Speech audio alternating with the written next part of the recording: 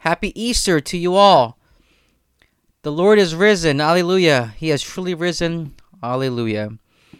These past couple of days were the most important and the holiest days of the church year.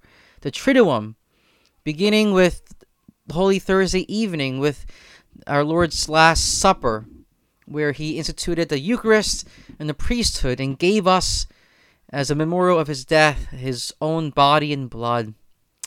And then that night he was betrayed. He was arrested. Peter denied of ever knowing him. And he was sentenced to death for a crime that he was not guilty of. Then he bore his cross on Good Friday. He carried that heavy cross on his shoulders, falling again and again, being scourged, bleeding, dehydrated, with no one to help him. And yet he met along the way many people, some supporting him, some denying him, some laughing at him, some making fun of him. Yet he continued to walk. He continued to walk this journey to Golgotha because he knew that what he was doing, he was not doing for himself. He was doing for us. On the cross, when he was nailed and when he was about to give up his soul and spirit, he said, I thirst.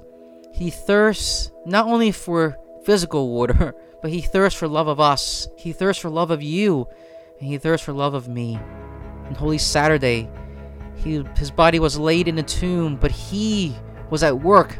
He was descended into hell, and he broke through the prison bars of hell and death, conquering sin and death once and for all, definitively, that the light of the world has gone to the darkness and has shed his light there, breaking free those chains, those bonds. So my brothers and sisters, we no longer need to live in the shadow of death, in the shadow of sin.